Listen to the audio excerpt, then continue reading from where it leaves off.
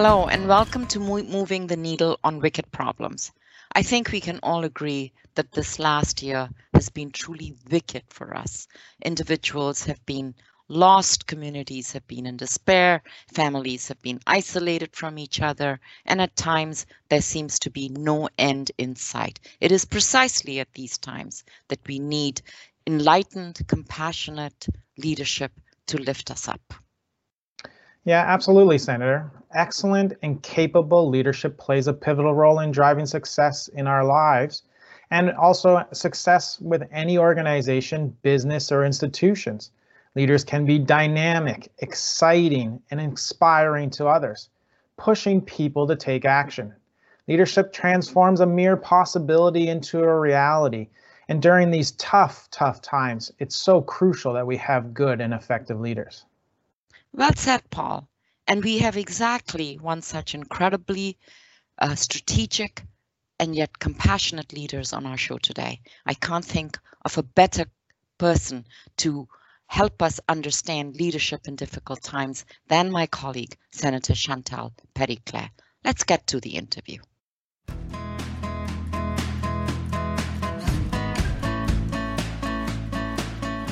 Hello, everyone, and welcome to Moving the Needle on Wicked Problems. There has rarely been a more wicked time than these times. The pandemic, the fight for racial justice, climate change, gender inequity, the search for reconciliation and truth with the indigenous peoples, just to name a few. And it is precisely in times like this that we need leadership voices to lift us up. Our guest on the podcast today, Senator Chantal Petitclerc, is precisely such a leadership voice. She has been an exemplary role model and leader throughout her career. Senator Petitclerc is an internationally renowned athlete who has won gold medals in the Paralympic Games, Olympic Games, and Commonwealth Games, and was appointed as Team Canada's chef de mission for the Rio Paralympic Games. Senator Petitclerc was awarded the Lou Marsh Memorial Trophy for Canadian Athlete of the Year and was inducted into the Canadian Paralympic Hall of Fame. A tireless advocate for the contributions of people with disabilities, Senator Petitclerc has played an important role in building a more inclusive Canada. And she is, of course, my good friend and colleague in the Senate. Thank you, Senator, for taking the time to speak with us today. Well, thank you for having me. We are delighted to have you. So I want to reflect on the immediate past as we start. You have just come through a very stressful leadership experience, as I have observed, as sponsor of C7, which is the extension of the assisted dying regime. Can you share with us the high and low points of this experience, and perhaps coming from that, leadership lessons that you can share with us? Mm-hmm. Yes, my experience as sponsor of Bill C7, the medical assistance in dying, expanding medical assistance in dying to Canadians who are not near death, has been, it's been a very interesting experience from my perspective as a senator, as an individual, because not only was it a challenge to begin with, because medical assistance in dying will never be an easy conversation, and it shouldn't be. So to begin with, it had to be a big challenge for me as a person and as a senator and as a leader. But then this sponsorship of Bill C7 lasted longer than I thought it would last. And then it happened in a situation of a pandemic, which no one expected. And then from a personal perspective, it also happened in a homeschooling experience because I am the mother of a 7-year-old. So when you put everything together, it's been something I had never gone through before.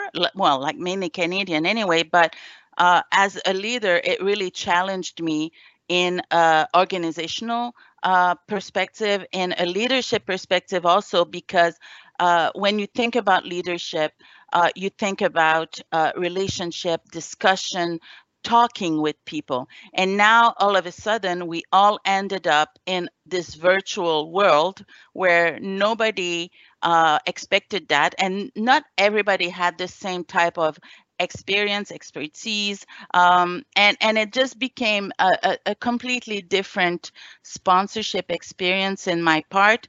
I would say that the high part was that it really showed how the Senate and the senators, individuals, were able to jump in making it happen, you know, virtually, with being more flexible, with being available, and of course the other part of that is that everybody had to go through working with Bill C7 in very different situation, whether as individual, you could see, and everybody's been talking about this pandemic tiredness, and some individuals are a little bit more edgy, a little bit more tired. Everybody has to deal with different home situations, whether the senators themselves or their office and the staff. So there was a lot of intangible but very real aspect to it, and it was not an easy bill to begin with. So I think what I'm taking from this is that when you are a leader, you need to be. I'm going to be very simple here, but there is the the content, so the content of the bill, but also what I would call the container. And in this case, they both were very challenging. And so we had to deal with making sure that the very, very serious and important issues were discussed, debated, taken into consideration. But what I call the container, the Zoom challenges, the different individuals dealing with their different situations, I had to take that into consideration. And I have to say that I'm quite, I am very impressed of the work that was done in the Senate in this bill, even if it was not easy. When I look back and I take a step back and I analyze the committee, the debate, the questions, it was tough. It was never complacent, but always respectful and productive. So as I watched you in particular through the passage, the journey of extension of assisted dying, I noticed two qualities about you. One, your resilience. You stay with it. You don't give up. And two, your compassion. And your personal leadership story, I think, plays a lot into this.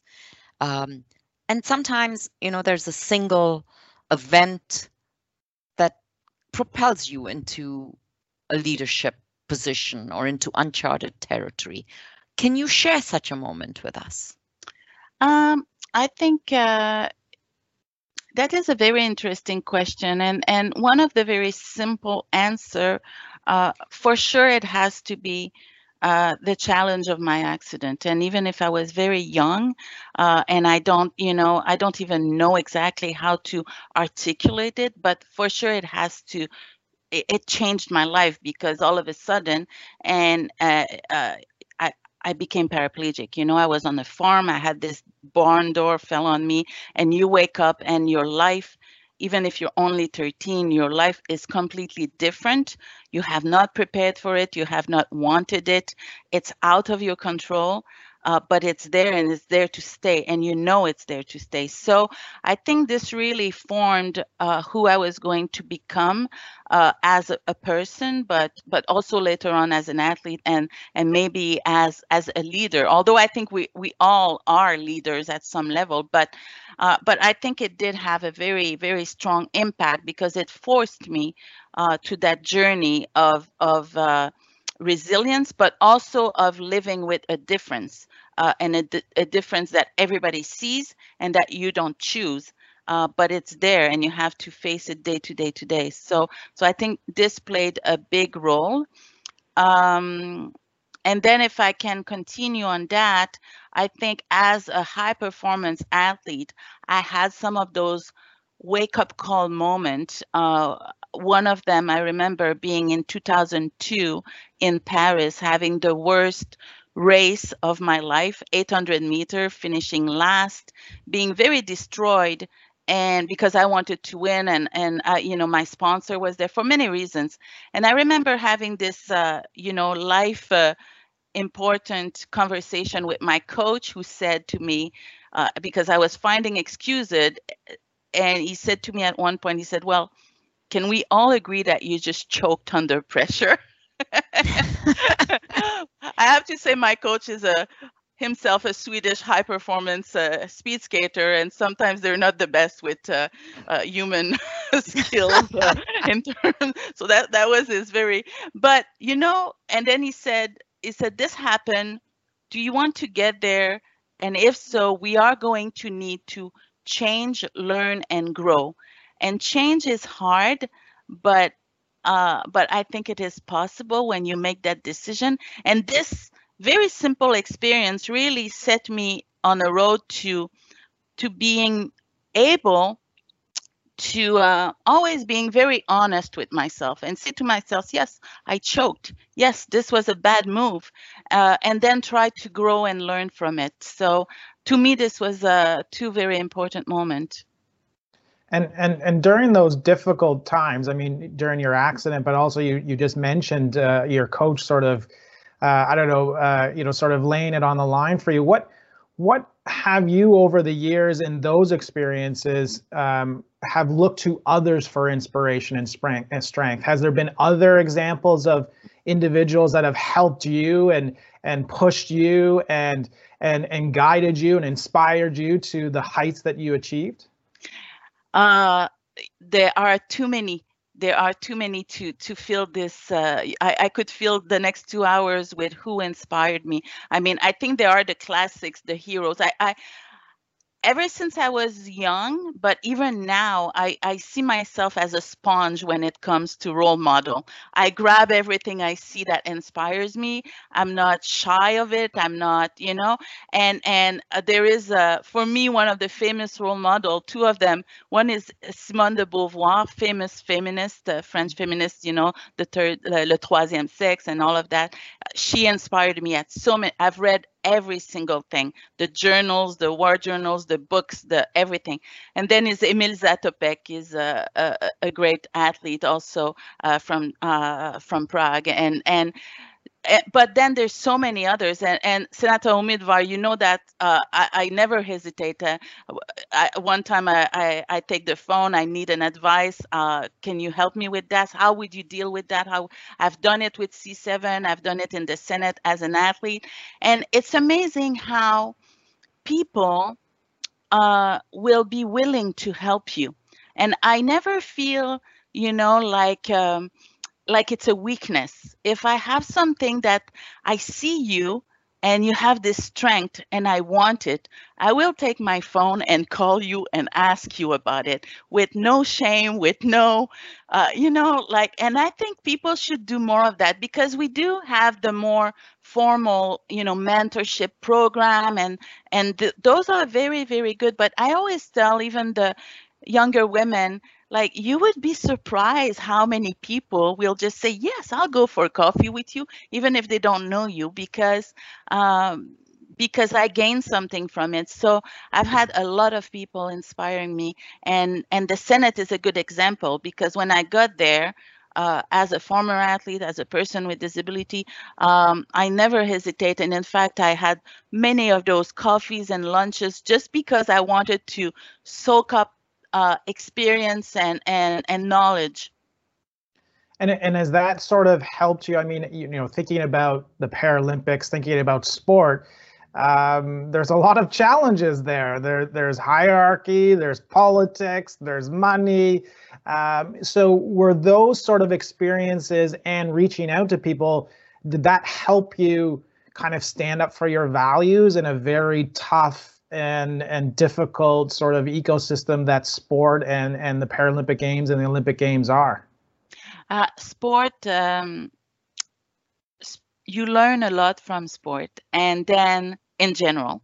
And then you learn a lot from high performance sport, because, you know, once you've been in a stadium with 91,000 people and you've got 16 seconds to show what you want to do, and you want it, you know, you want that medal, you've been thinking about it every single day for 20 years.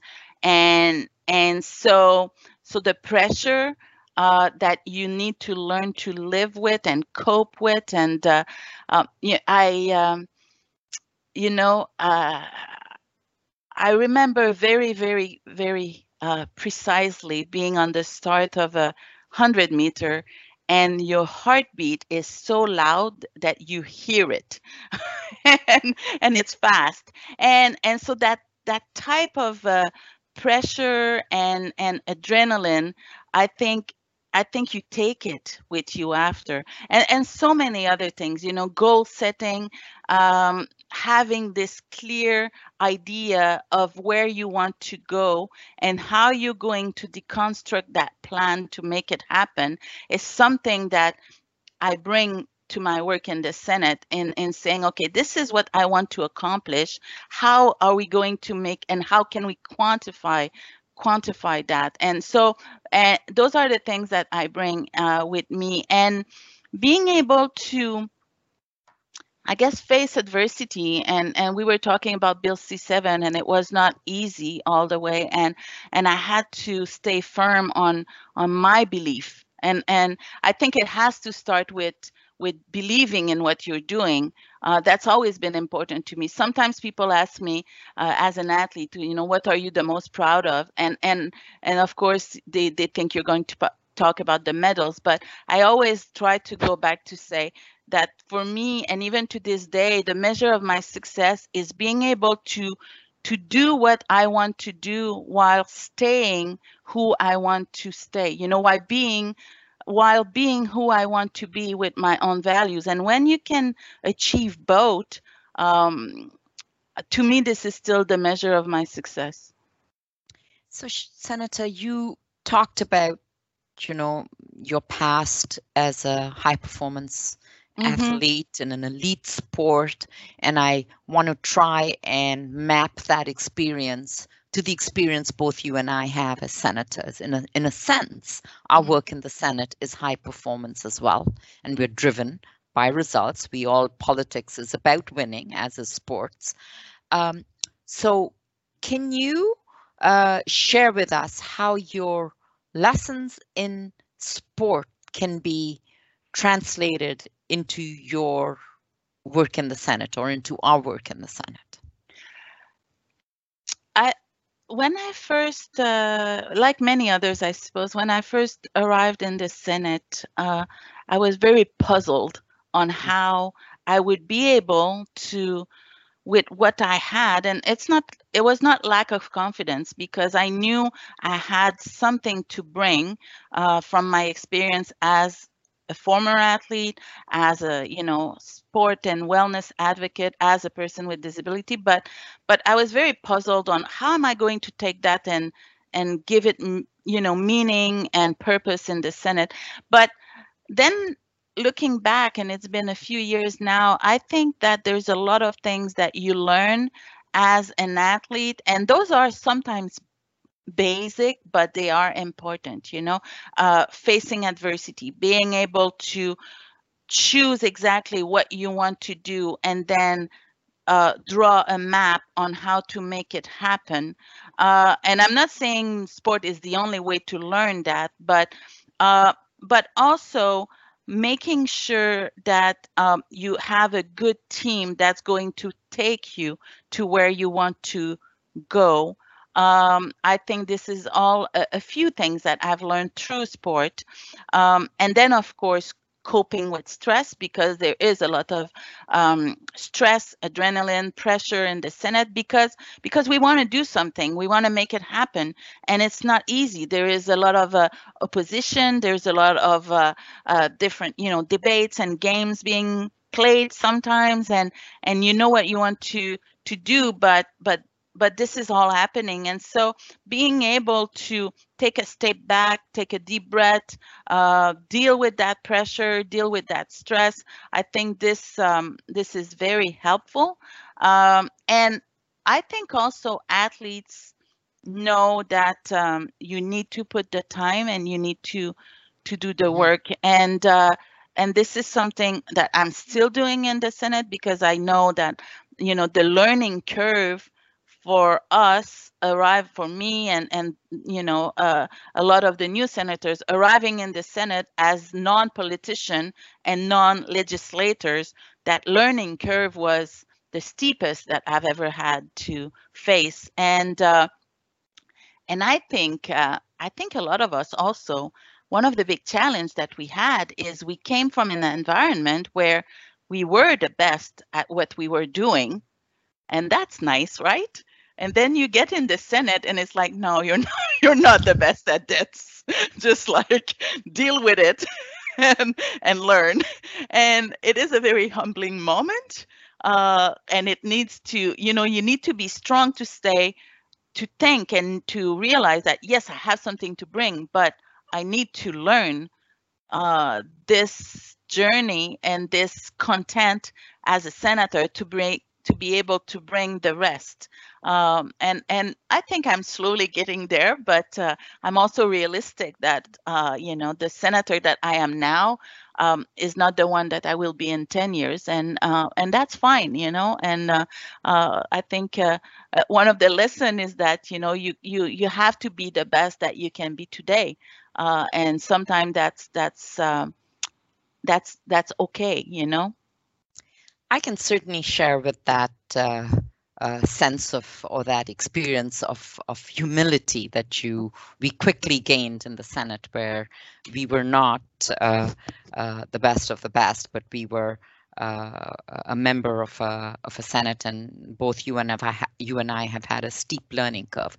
But I'm not going to let you off with humility at this point. Mm-hmm. I want to ask you to share with us, and getting back to sports and your advocacy for the disability community, in particular disabled athletes. I want you to share with us how you moved the needle for disabled athletes in Canada.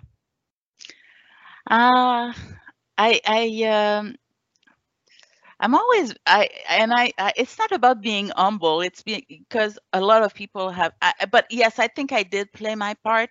I don't know how deliberate it was. I think sometimes I find myself, again, C7, good example. I find myself in the middle of a fight without really knowing it's going to be that big of a fight, but also without fear of that fight. And that happened a lot when I was a Paralympic athlete, because I was not a pioneer. I think I was in maybe the second wave where we had the Paralympic Games, we had some sort of organization. But I remember a few times I had to fight some sports federation. I had to even refuse awards because I thought it was not fair. And it was never easy. I think I have to say that when I had to fight for recognition of the value of a Paralympic medal, of the value of Paralympic sport, I never did it just because I liked to be in the center of a controversy. I did it because I thought this was the right thing to do. This was the right thing to do for me, for my sport, for the younger athletes coming up. But there was also some times where things started to change. And I remember at Commonwealth Games when in Australia, Commonwealth Games in Australia, when the team, they had some Paralympic events included at the Commonwealth Games, because Commonwealth Games has always been the best inclusive movement. And they told me, you're going to be the flag bearer for the opening ceremony. And I have to say, I did not expect that at all. And there were so many great athletes, Olympic athletes, Paralympic athletes. And this was to be the very first time in an inclusive event that a Paralympic athlete would be chosen as a flag bearer. And to this day, I'm very proud that Canada was the first one to do that, you know, because it does mean something. It does show something. And it doesn't mean the fight is over, but it does show something. And I remember thinking, well, first, it was a great joy, it was a great honor, but it was also a great symbol because on that team, I remember when they had the flag bearer announcement and they announced me, and I thought, some of these young athletes, you know, gymnasts, what do they know about Paralympic sport? And in fact, right after the announcement, they gathered around me and they wanted a picture, and then they posted it. And then I thought, you know, this is how change happens. Sometimes it happens with very difficult fight and confrontation, and sometimes it happens with positive change. Mm-hmm. It happens with an organization choosing me, and then those gymnasts posting me to all the other gymnasts in Canada. And I think both are necessary. I think sometimes the fight and the aggressive fight and the conflict are helping move that needle, but it needs to be accompanied with positive stories.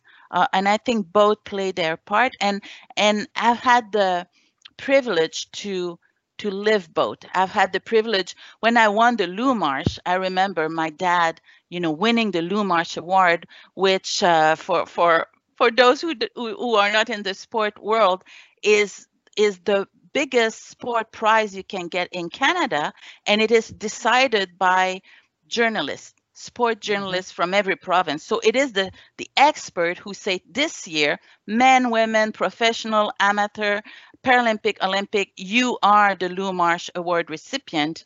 It's huge. And then when I got it as the first Paralympian to get it, I remember my dad calling me and, you know, saying, I can't believe you won that because some hockey player won it the year before, and to him.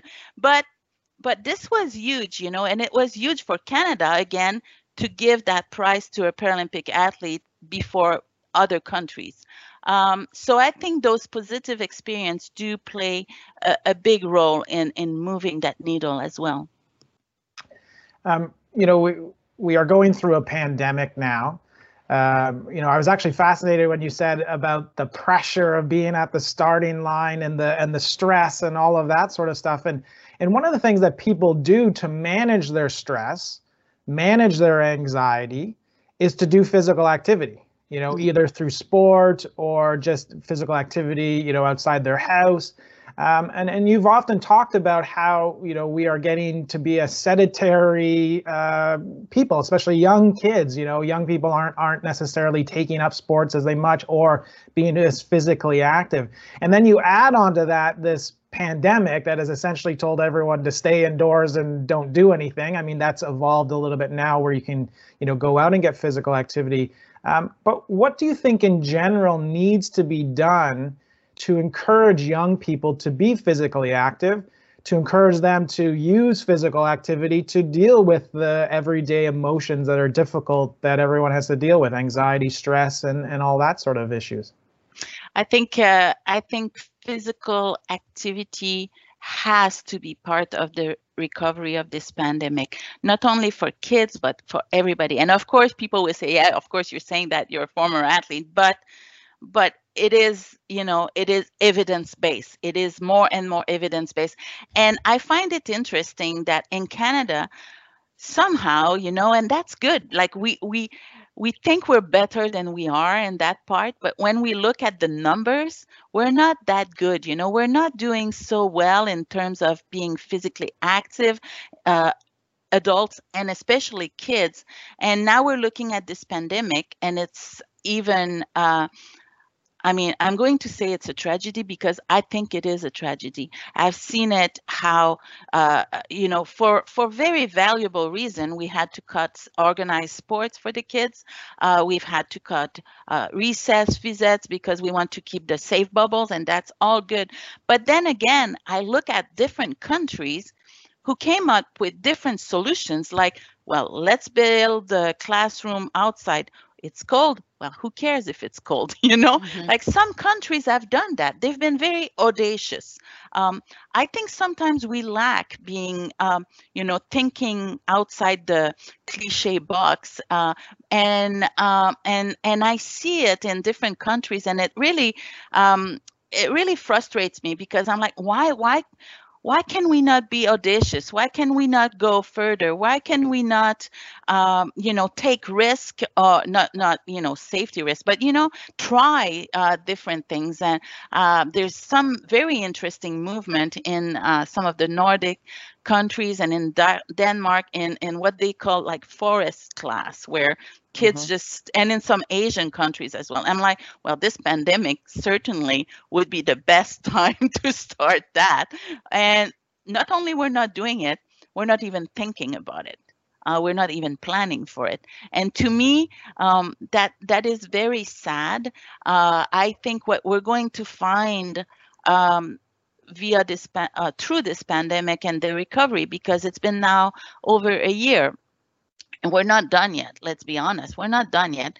And I find that everybody, if we're honest with ourselves, it's tough. It's tougher than we think.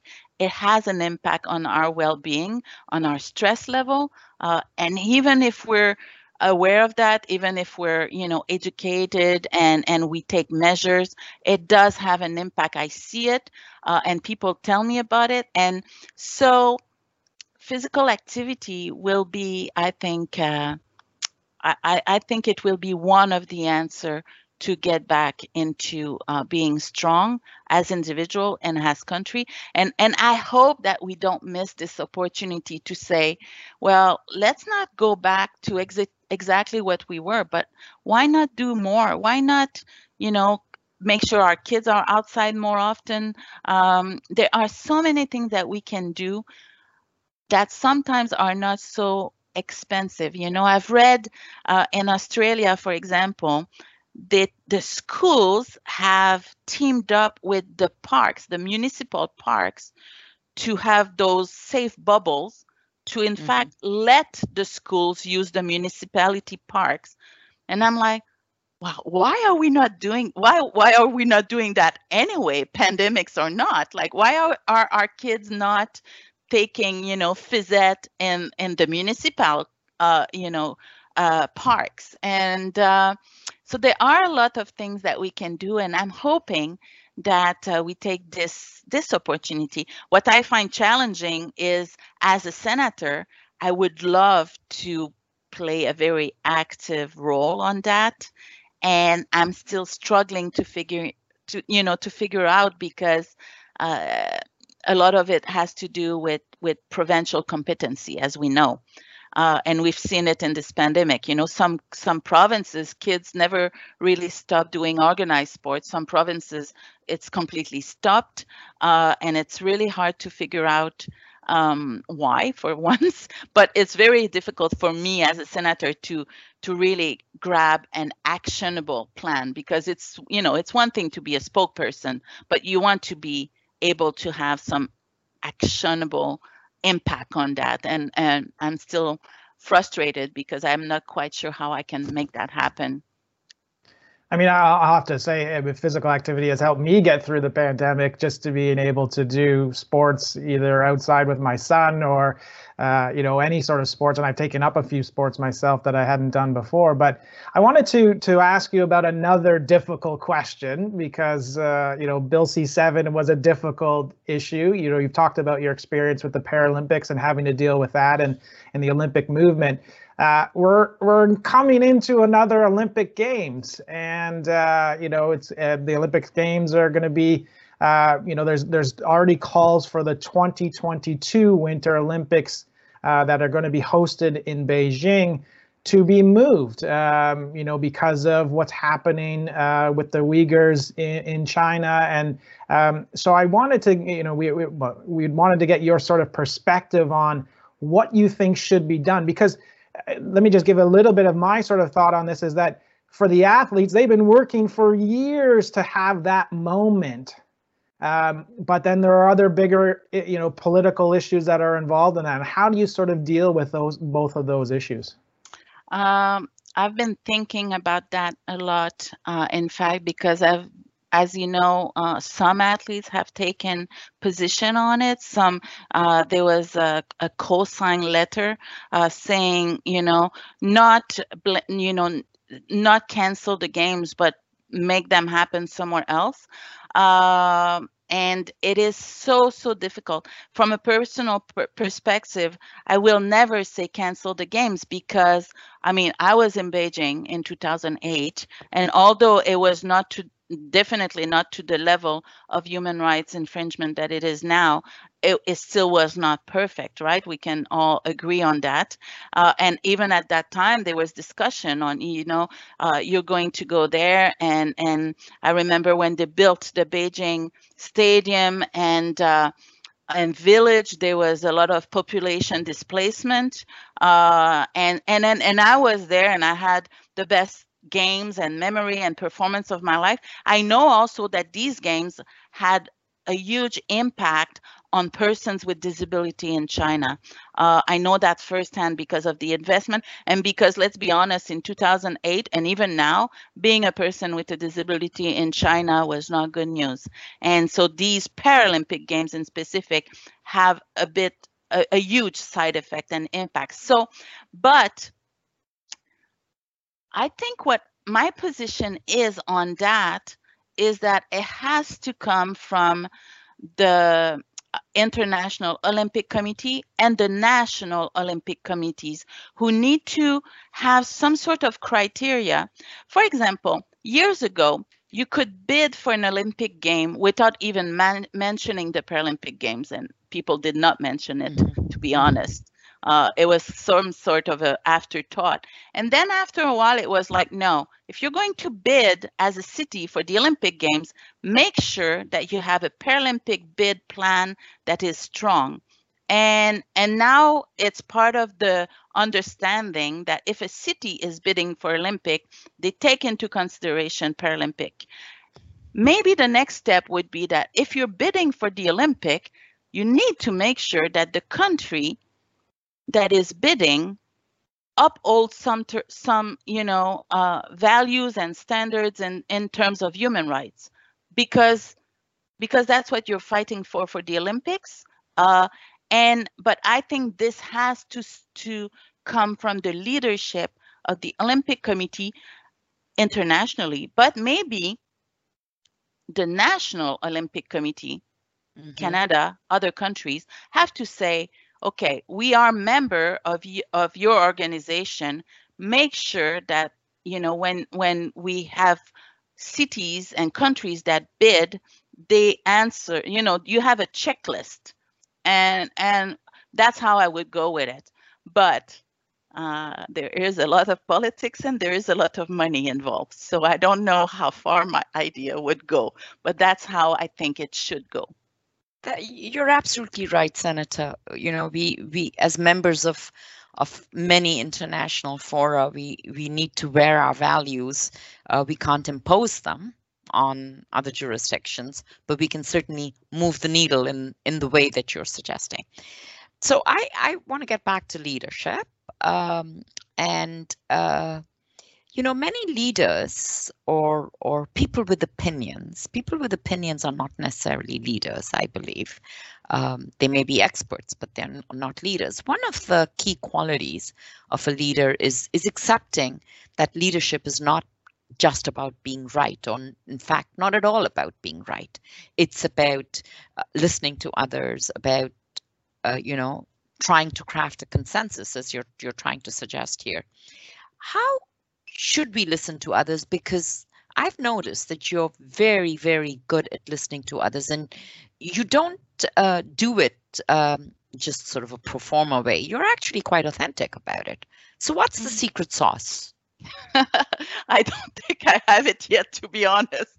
I want it, but I don't have the secret sauce. But one time I read, first I really don't see myself as a leader. I think I happen to be in position of leadership sometimes, either, I don't think it's by accident, but it's by conviction. It's like, for example, C7, I believe in access to medical assistance in dying. So when they ask me, I'm like, yeah, sure. I believe in it. I think it's the right thing. I think it's so then I say yes, and then I become in a position of leadership, but it never comes by, I want to lead something and let's make it happen.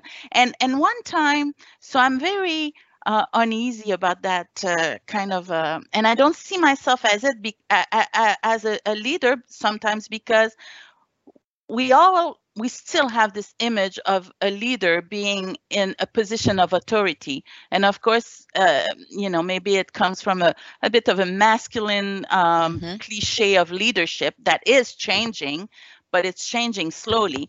And one time I read a book from the University of Sherbrooke that was defining different types of leadership. And one was, of course, the classic, and one was more the collaborative, and one was more a bit of the hero leader that inspires others to follow.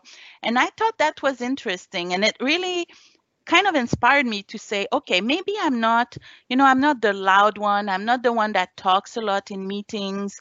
I'm not the one that tries to push too much, but maybe I can lead, or I can make things happen, even if this is not who I am and who I want to be. And so I think you're right that I do like to give space, either when, with this bill, or even in committee as chair.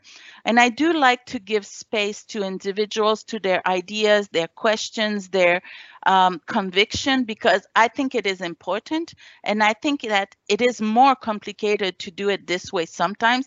It does take more time, but in the end, I think the results are just better, more richer. And I do believe in that. But I've seen that the downside of this is that some people interpret that collaborative approach as lack of confidence, because we're still used to leadership being a little louder, a little more louder. And so when you come with a leadership position that is not like that, I've seen it a few times that people will misinterpret it as lack of confidence. And so it happened a couple of times where I had to say, no, I know exactly what I want to do. And so it's been a very interesting learning process to find myself. And also because I come from a very individual environment as an athlete, and then, as a coach, or even as a chef de mission. And this is very different type of work in the Senate so I'm still learning how to keep that style that is important to me, but also making sure that people don't maybe, I don't know, I have a cat situation here. I think you underplay your own impact, but I take the point that you make, that you have a certain that leaders should have modesty, but they should have conviction. So my final question is perhaps a difficult one, because anyone who is a leader knows and experiences that when you put yourself out in a leadership position, you are a target for all kinds of other people. And leadership brings its own crown of thorns, so to say. And with the advent of social media, I think it's fair to acknowledge that you and I both have been victims of social media trolls. I don't think you can do anything about it because social media is free space, but how do you mentally deal with it so that it doesn't crush you for more than a moment? Yes. So social media, negative social media experience has been very difficult for me. I have to be honest with that. I think, because as a former gold medalist, in general, everybody loves you. So sometimes I think it's karma bringing back the balance, because for the first 20 years of my life, I had good job, bravo. And then the first time I experimented with very strongly negative social media response was when I was sponsoring the plain packaging tobacco bill. And vaping bill, because of course there's some very strong opinion on that. And C7 strangely was even worse, and I'm using worse as that's exactly what I want to say. And it really took me by surprise, to be honest, that it was so aggressive, so personal. And social media is one thing, but my office got, overwhelmed by organizations being very, very aggressive. And so I guess there's two things with that. Like personally, I need to really work on not letting it get to me, because sometimes, and one day I'm like, okay, I've got 3 people saying those very, very nasty personal things about me, but I've got, 15,000 followers, and the rest of them are quite okay, apparently. But the problem is the 3 or the 1 bad comment can ruin your day, even if you've got 5 positive comments. But that's basic psychology. And, even when you're raising a kid, they always say you tell them 3 good things and 1 thing that you want to fix. Like, you need to counterbalance, because the negative one will always have more, more impact and last longer. So I'm trying to get some sort of a distance with that. But then I have to say that one of the things that I've done also is to put a limit to what I can take. And social media, some people say, oh, it's social media, you're a public representative. But yeah, I'm a public representative, but I'm a human being and I have my limit. If you want to debate, if you want to say I'm wrong, if you want to say you don't agree, I'm happy and I am happy to have that conversation. But if you cross that line where it's really unacceptable, that I would never let someone tell that to my face, because it's just not the way that is acceptable in terms of being aggressive, in terms of being, I don't want to name examples, but, to cross that line. And then I'm like, I'm blocking you. Okay. I'm doing it. And it's like, and I thought about it for a few days, and I'm like, no, because this is just socially unacceptable. And I think we need to be vocal on, this is fine. This is normal, tough discussion, but this should not happen in a society, even if it's only on social media. So I take from that a sense of balance, look at who say, put it out, but, in perspective. But I also take your point of view very well, that 1 negative comment can really ruin your day. And so you've left us with some real strategies how to think about leadership, how to position yourself as a leader, how to be effective, how to, it's, as you've said to me, it's not a sprint, it's a marathon. I think we can conclude from this podcast that your leadership will continue on its marathon. And I want to thank you very, very much for it, for joining us today and sharing your insights. To our listeners, be sure to check out our podcasts and subscribe to them. We welcome your suggestions on topics and speakers for future episodes, and we will continue to move the needle as we examine the challenges facing our society. Thank you.